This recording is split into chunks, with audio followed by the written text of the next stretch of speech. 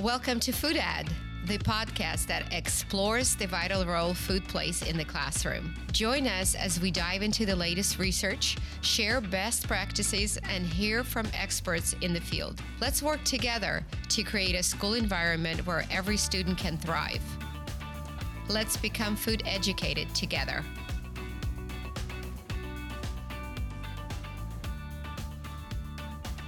Hello, everyone, and welcome to the Food Ed podcast. I'm Svetlana Elgart, your host, and today we have with us Hilary Drinko, who is a head of school in Claire's Montessori International Academy, as well as the CEO of Empowered Wellbeing for Success. Welcome, Hilary, and thank you so much for coming to Food Ed podcast with me today. Thank you for having me, Lana. It's a pleasure to be here.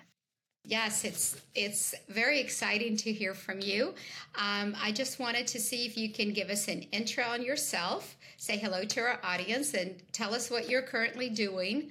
And at the end of it, tell us what your favorite food is. All right.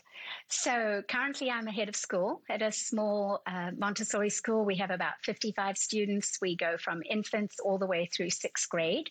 And I spent 18 years of my 30-some year career in a classroom. So I have not just been an administrator. I'm also, I'm a qualified Montessori teacher, primary level, which is 2.5 through 6, and then elementary, which is up through sixth grade. So that then got me into administration work. And while I was doing all of that type of work, I kind of burned myself out. And I ended up looking at how I could balance this career with, healthy lifestyle and mind body, and started off actually taking a course from the Institute of Integrative Nutrition. So I'm a holistic health coach first, and then continued on with yoga and Ayurveda and all kinds of training in mind-body systems now. So bringing that all together, my personal business, Empowered Wellbeing for Success, really looks at not only the mind and the body from an emotional perspective, but also from a physiological perspective. So quite a bit of emphasis on, food, which speaks to your situation. And then also in schools, Montessori schools, and I know, Lana, you said your children went to a Montessori school, you've experienced Montessori schools. We tend to have a very holistic approach we have a holistic approach to education, and that includes food. So at our school, there are no sugar allowed. We are also a nut-free facility because of the so many children with nut allergies. But because of all of that, I started looking at integrating what I had learned other than, my experience as a Montessori educator and administrator, how I could marry the two and bring it into a school situation. So that's what I've been doing since about 2018, very half-heartedly. So I'm retiring full-time at the end of this month, and working for the school part-time, but then also going to help bring in mine. I know your focus, Lana, is very much the food aspect, right? I also look at the more the mental health, because that's a lot of my training. I started off with an undergrad in psych. But food and mood, as you well know, play an enormous role. Yes. And that's where the two marry, right? Yes. For schools. Yes. Yeah. Well, it's very related. Food is very related to mood. Food is very related to physical activities. Food is very related to learning, to well-being. So you are doing fantastic. That's wonderful. What is your favorite food? Favorite food? I think I would say something like an Indian curry, a vegan Indian curry. I am vegan. Oh, you are vegan? Okay. Mm-hmm. I'm vegan. Yeah. I'm more identifier. I mean, I'm, generalized, you would call me vegan, but I definitely look at plant-based nutritarian approach to eating. So nutrient-dense foods. I don't eat manufactured foods. I So think nothing out of a box. Yeah. Very good. You know what? If I had to sum that up, I think that if we would have one rule, nothing out of a box, that would be good. Right. I mean, that will take care of a lot of the issues that we have, correct? Lana, I just watched a summit, and there were 45 medical practitioners, allopathic trained, Western trained doctors. Mm-hmm. And every single thing came back down to, if you could boil it down to the essence, can we just not put everything in a box, and can we just take it from the earth, and then we'll change healthcare. Yes. Yeah. Well, of course, what you're saying is, can we start eating real food? Can we start eating the real food, right? Yeah. Right? Please, let's. Yeah. It seems very simplistic. And I think it's a very simplistic approach, and probably the best one. But I think because there is so much that we have made for ourselves, fast foods, box foods, people don't want to cook, don't have time to cook, busy lives. We have pushed back on that, and we brought it's kind of something we brought on ourselves. And now we want to go back to the roots, to the basics, right? That's kind of where we are. So tell me a little bit about the Empowered Wellbeing for Success. What is that? So it encompasses right now, I actually have a subsection of that called the Sanity Club, and it's a little club. I have actually not even marketed this yet. Most of my faculty are part of the club, and anybody who knows me will join. And this is very much looking at all aspects of how to find homeostasis, right? Our cells are always working towards homeostasis, to balance. And as such, so we do as well, emotionally and socially and physically, right? All of these components. So every month I bring a new topic to the table, but I'm I'm trained yoga teacher. I have several certifications in yoga. So I oftentimes will bring, actually, you got me in my yoga clothes. I taught yoga today at the school. You look great. You look great. Thank you. So I know the impact on trying to balance the impact of, the physical activity, and also bringing some of the quieter physical activity that influences vagal tone. I don't know if you know anything about the vagus nerve, but that's a very big love of mine, is this new research on the vagus nerve and how it impacts emotional and social well-being. And in a Montessori curriculum, as you may well know, Lana, we work very much from the basis of that social emotional learning. Correct. That then brings about the cognitive or academic prowess, right? Sure. Mm-hmm. And the latest scientific research proves this as well, and they're talking about it more and more. But what I noticed was, and why I started the Empowered Wellbeing for Success business was that a lot of people want to do something but don't know how to distill all the information out there. And so I became an Ayurvedic practitioner just as something that I found fascinating. And for my capstone project, the doctor in charge said, this needs to go into schools. Why don't you write a curriculum? You are a curriculum writer. Write a curriculum. And so I did. So now I'm just beginning to market it to particularly Montessori schools right now, because that's my expertise. But I'd love for it, to go into many schools and really look at how we can combine mindfulness, breathing techniques, yoga, the concept of food. I look at it from a very Ayurvedic perspective. So yes. Looking at it at the rhythms, daily routines. And I don't know if you're familiar with the 6 tastes in Ayurveda. I discuss that. But it's a program that can be brought into a school and just can be part of the experience of the child's day. And a regular teacher can teach it, you don't just have to go and get a yoga certification because of the way that I designed it. So that's what that's all about. Well, that's wonderful. So in the school where you are at, is there any educational classes on food or nutrition or health? Or if there are, how are you putting that together And when I say food ed, I also am speaking exactly of the same things you are. How do we combine, I'm not only looking at food. I start with food because I think it's the kind of the nutritious of, Yeah. Yeah. it's like the wellness and the problems is all right, what you just said. Yeah. So what do you have anything right now that you are practicing with your students at the school level right now currently? Yeah. So at we have two campuses. The smaller campus does not have a purpose-built garden, but the bigger campus, the newer campus, actually we have a lot of land, and we've got working organic garden beds that each class takes care of. So at certain times of the year, we start planting on Earth Day, and we incorporate, in fact, the science lessons around it at that time of the year.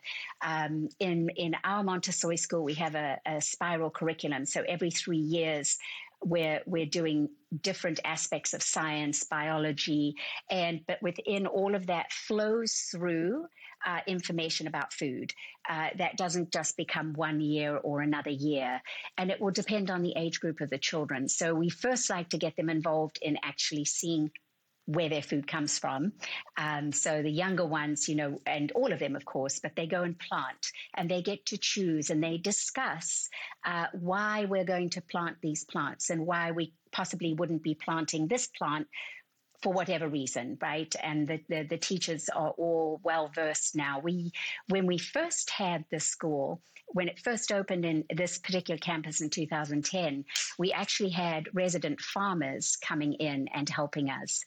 But they kept moving, and every time we found a new farmer, it was so difficult to keep going. So we ended up saying to the faculty, all right, we're all going to, have a look at the broad perspective of how we can help children in the gardens. So we've got the gardens. And in fact, we are planning this year to create a walking labyrinth around the heritage oak tree that is close to the gardens, so that the children can go and, garden and then walk around and have some quiet time and try and marry the both together, so that they get this experience. So from the actual food aspect, we do nutrition. It is one of our units. And then in the biology side of things, it's all to do with plants whenever we're doing anything to do with plants. So we don't tend to, in Montessori, isolate topics. We integrate them into various, interwoven. Subjects. Sure. Yeah. So I would say, honestly, Ilana, there's not a very specific curriculum. Each of the teachers they are required to let me know how they're planning, whatever curriculum it is. But what we do is we do year A, B, and C. In fact, this year I'm actually working in up-leveling. That's one of the things I'm going to do in my semi-retirement. We're going to up-level all the programs, and nutrition is on one of them. And I walk into a classroom and if I'm watching a lunch, for example, if I'm having to cover because, someone is out and our floater is not available, and the children will often bring me their lunch packages, which are, we have an opt-in, opt-out lunch program. And we, in fact, make the food fresh every single day on site. We have a cook.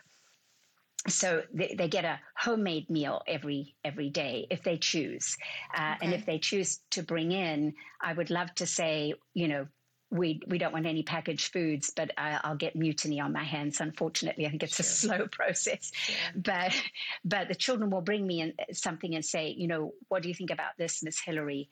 And I have to very gently, because when you can't pronounce three of the words on the back of the package, right. we have a conversation, but you're trying not to, undermine a parent or.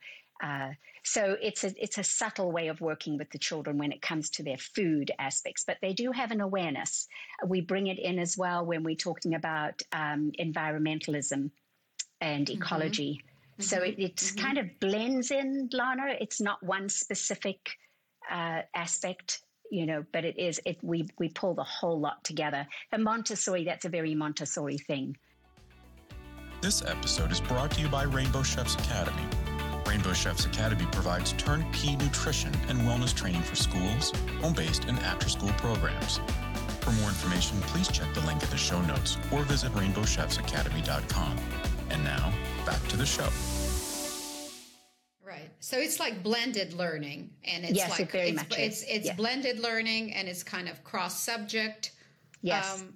Yes, I mean that, and that's a very good way for children to learn, and that this kind of education is easier, and I think better absorbed by the children. So I think that's great. Yeah.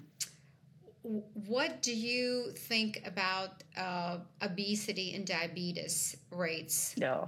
As you know, they are today, because I know everybody knows that. What have you been also kind of watching that really, really go up and stagger and just increase by the year? And there's like no. I'm wondering, when is it actually going to go down? When are we going to see, this way instead of this way? So what do you think about that as what can we do as teachers, as educators, as a community to start offsetting that and actually making some impact where we can get that to start to decrease? Lana, someone asked me a question the other day. It was one of my faculty members, and she said to me, I really need to lose some weight, but I'm trying and I'm doing this and I'm doing that. And I made some suggestions to her, and she said, is this going to be too expensive, Miss Hillary? And that is partly a problem, right? If it's cheaper to buy McDonald's in a food desert is about the only thing you could find possibly, and I'm not slamming McDonald's, but any fast food place, right? Mm-hmm. If it's cheaper to do that, why would, someone want to go and spend double on some whole food, right? It's very challenging. And I mean, we know there's food deserts, right? So if we pull all of that to one side, I think one of the biggest things is to just encourage the youngest children. Really, we've got to start super young. We have, we go up through 6th grade, and once they hit the 4th and 5th grade, just even trying to have a logical conversation, because it's such an emotional thing, food, right? Yes. So if we can help the children younger and help them get excited. The little ones, their green beans are now producing, and they picked them and they took them to the cook, and they said, could you make these for us tomorrow? Could you steam these for us? And they were so excited. And every one of them ate these green beans, and parents saying to us, they would not touch them if I gave them to them, right? But they've seen where they've grown. So if we could even encourage people to have little mini gardens in a container, right? Any of these types of things. And I would prefer, and, not to get political, but I would prefer that we are subsidizing whole food and not industries which don't necessarily help with this. And they're calling it diabetes epidemic, right? I mean, it's obesity and diabetes, they're saying is this diabetes epidemic. Of course, yes. But on the other hand, one of the moms, when she was speaking to me, she said to me, see, I didn't know, Hillary, that I shouldn't be giving my daughter all this food. Her blood sugar levels are too high, but she's hungry. And I said to her, okay, so crowd out what I would call the processed food, right? And the foods that don't have any fiber and whole fiber in them that can help with reducing insulin levels and not spiking your insulin, right? Yes. And I said to her, think about crowding out, think about doing it that way and not saying you can't have. Yes. So when I was trained as a health coach, one of the things that we talked about was when you deprive people, if they're not happy about it, Lana, right? Deprivation is not something that we enjoy as human beings. Yes. But if you can encourage a lot more of the healthy and give a little bit of what we might consider not healthy, but at least give a little bit of it, then eventually that person will slowly come over to a more a holistic food preference, right? You change the taste buds. Yes. But I think we need to, and I think schools are a very good place. We're educating our future, right? Yes. These are our future, Yes. these children coming up. And it's the future of our world on all levels. If we can educate really young, and I think that's the role of the early childhood centers, because I think as they get into elementary, they're starting to push back a little bit because they're finding their power, right? And it's don't tell me what to eat, and that's one of the things that parents step back away from. Yes, it's parents, it's peers, it's what they see, it's behavior they see at home. So it's almost like what you're saying. Yes, we have to educate the kids. Yes, we have to educate the teachers that are teaching the kids. Yes, we have to educate the parents that are feeding the kids. So it's almost like we have this big circle of things that we have to do for this to come together. And I 100% agree with you that I think gardening is such a big thing for kids, because once they understand and know where the food comes from, they will think of, how did you say that, nutrient dense food. Yes. And they will understand that can't come from a box. I think that's one of the things we have to overcome as a community, because when the kids get home and they're eating things at home, and then they go to the cafeteria and there's chocolate milk or high sugar snacks that the school has given them, it's a hard fight we're fighting, because it's all around them. Absolutely. And so it's like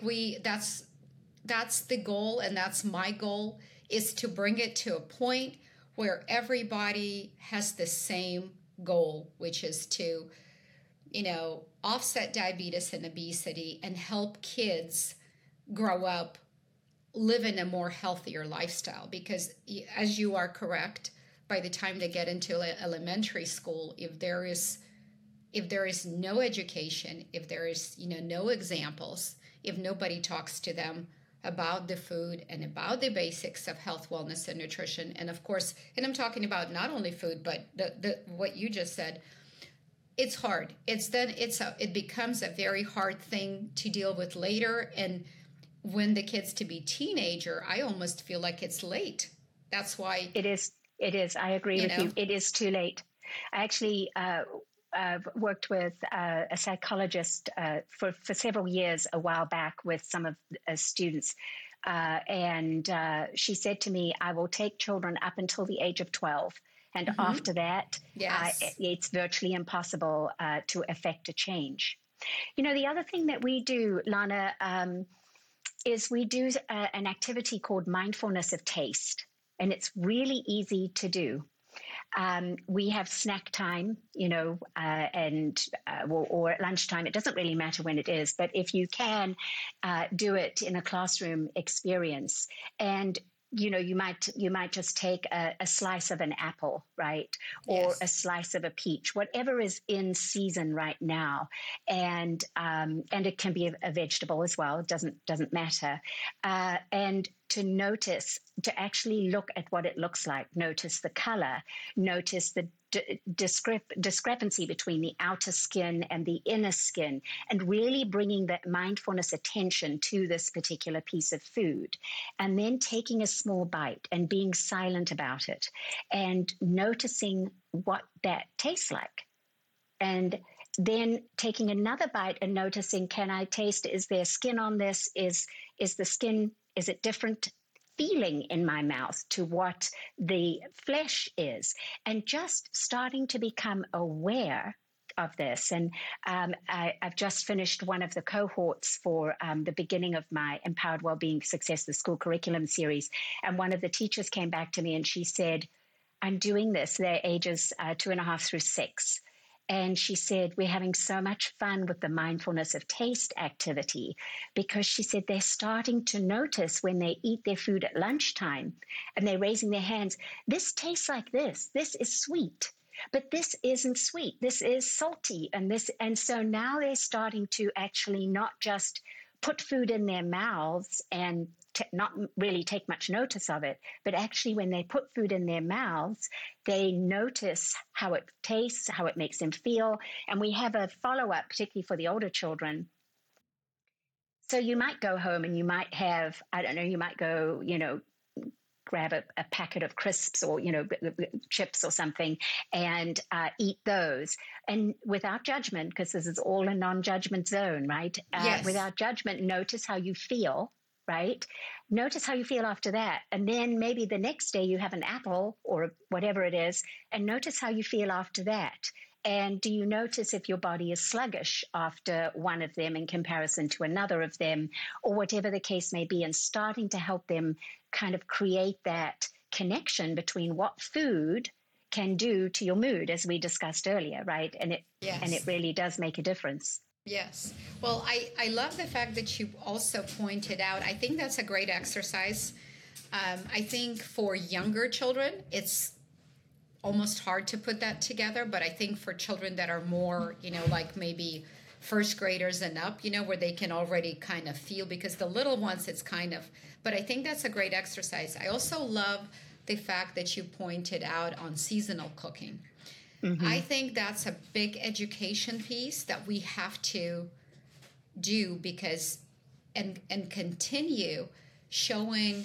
And that has to do with gardening. It has to do with weather, with sun, how does this vegetables or fruit grow, right? What are the seasons? Because I think eating seasonally right away means that you're eating healthfully. Because if you're eating seasonally, right, I think that has really left our society as a whole for whatever reason. Because people are used to having bananas and strawberries 12 months a year, right? Mm-hmm. I am originally from Ukraine, and I very distinctly, if there's anything I remember seasonality. There was no way you were going to get, pomegranate in the middle of the winter, for example, they just don't, it doesn't matter which store you would go to, they don't exist. Right. And I think that, so it's here, I think we have whatever we want, anytime we want. And, it's like in one place, there's none of it. And here we have too much of it. So I think that educating children on seasonal cooking and seasonal eating is key, whether it's school and parents. And even, I wish marketing techniques were like that, hey, cherries are in season now. And, people start thinking about that it's in season instead of going and getting them when they're not, because they taste different, right? They don't taste absolutely taste different. Right? Mm-hmm. And your body also is used to processing. It's like, lights and sun. I mean, everything has to kind of make sense. So I love that you're so aware of that and completely, of course, you completely understand what we need to do. Now all we have to do is line up and do it, right? Yeah. And that's why, I know you work with schools as well. So that's why, trying to start it at what I feel is the grassroots side of things, right, which is in education and really making it a really critical part of a child's day, because we know that if that malnourishment leads to cognitive impair, and as such, how do we empower children if they are not being nourished appropriately? And something out of the box generally isn't nourishing them to the level that something that is, derived from the land can do so. Yes, absolutely. And I think and I think as well, we're fortunate, right? Montessori environments. When you're in a private Montessori school, you're not governed by anything other than authentic Montessori practices. And that gives us a lot of leeway within obviously our curricula, but it gives us a lot of leeway from that perspective of, this is a really important topic right now. It's topical. We need to talk about it. We need to put more emphasis on it, and we can. And I think a more responsive way of educating children would be more successful in us being able to do this in all school systems. I think, that's the it dream. Really, Hillary, wouldn't it be? That's the dream. I mean, my dream, and I think that, I feel it's really the only way to make this go across all the way is that health, wellness, and nutrition. And I mean every aspect of it. I don't only mean food. I feel that should be a subject just like math and science and reading. It's just as important as a subject as all of those. I wish it was part. I almost, I would like it to be part of the core curriculum, because I think that's what you need as a child to live a healthy life. That's the education that a child should receive together with the math and English and writing, because it's extremely important. It's how do you take good care of yourselves? What are the basics of, health, wellness, and nutrition, seasonal eating, healthy cooking, all of that. I think that the lack of knowledge has brought us where we are today, and lack of education. So, if we can, that would be the dream for us, right, Hillary? Just bliss, right? Yes. Yeah, yes. and to have young people grow up feeling healthy and well, yes. right? Not. Someone said to me the other day, I'm always tired, and I went, gosh, okay, let's have a conversation about this, because I'm never tired. I get up at 4 a.m. in the morning. I do all kinds of things so that I can come to work, at 7:30. But I have a morning routine. And I know that's extreme. I get that, Lana, right? That's a choice I make. But I'm still outpacing my 20-year-old staff, and I'm 64 and a half. And I'm like, come on, people, you've got a long life ahead of you. Let's get these bodies functioning, because our bodies are actually really miraculous. Yes. When you start to feed them good, right? If you give them water and how did you say that, nutrient-based foods, I think that they're happy, right? Yeah. So, really, and they do their own thing, yes. as long as we take care of our cars for the most part better than we take care of the body. And the body is meant to be with us, we were hoping for quite some long time. Yes, right? Yes. And you know what? That's a great comparison, Hillary. I love that. You're right. Now that I think about it, you're absolutely right. We take better care of our cars. We do the oil change before it breaks down, right? Yes. Yeah. Well, I think that's a wonderful. I think that's wonderful that you have the knowledge, the leadership, and I think that today kind of our podcast kind of shows, people and educators and parents that we're all trying to get to that successful place with the children. Because children is our community, parents is our community, So the educational piece is big. It's a big undertaking, I know, and it's very rounded. But I think that with people like yourself, we will get there. I'm enthused about what you said, and I think it's wonderful. Thank you. I would, I so enjoyed our conversation. I'm going to send you, as a thank you for being on the podcast, I'm going to send you our backpack that has all the tools that you need. It's for the kids. And it's a backpack that has everything that a child needs to do a healthy meal for themselves anywhere they are. So I will send that to you. So I want you to take a look. Yes. Thank you. And then I'd love to keep in touch with you and check in and have you back on the podcast. But I think that's wonderful what you said, the mind-body connection, and the garden is essential for the lives of the kids. And I think starting early is key. It's really starting young. If we can just start young with all the kids coming into kindergarten, coming into a school setting, I think we will start seeing success. And that's my hope and dream, that together with people like you, we can make that happen. So I appreciate your time so much. I very much enjoyed our conversation, and we will be in touch, you and I. And I thank you again. Thank you so much. It has been delightful talking to you. Thank you. And thank you for your gift as well. Thank you. My pleasure. Thank you. Take care. We'll Bye talk for soon. now. Thank you so much for listening. If you enjoyed this episode, please leave us a review on your favorite podcast platform and on YouTube. Let's work together to create a school environment where every student can thrive while becoming food educated together. We will see you next week on Food Ed.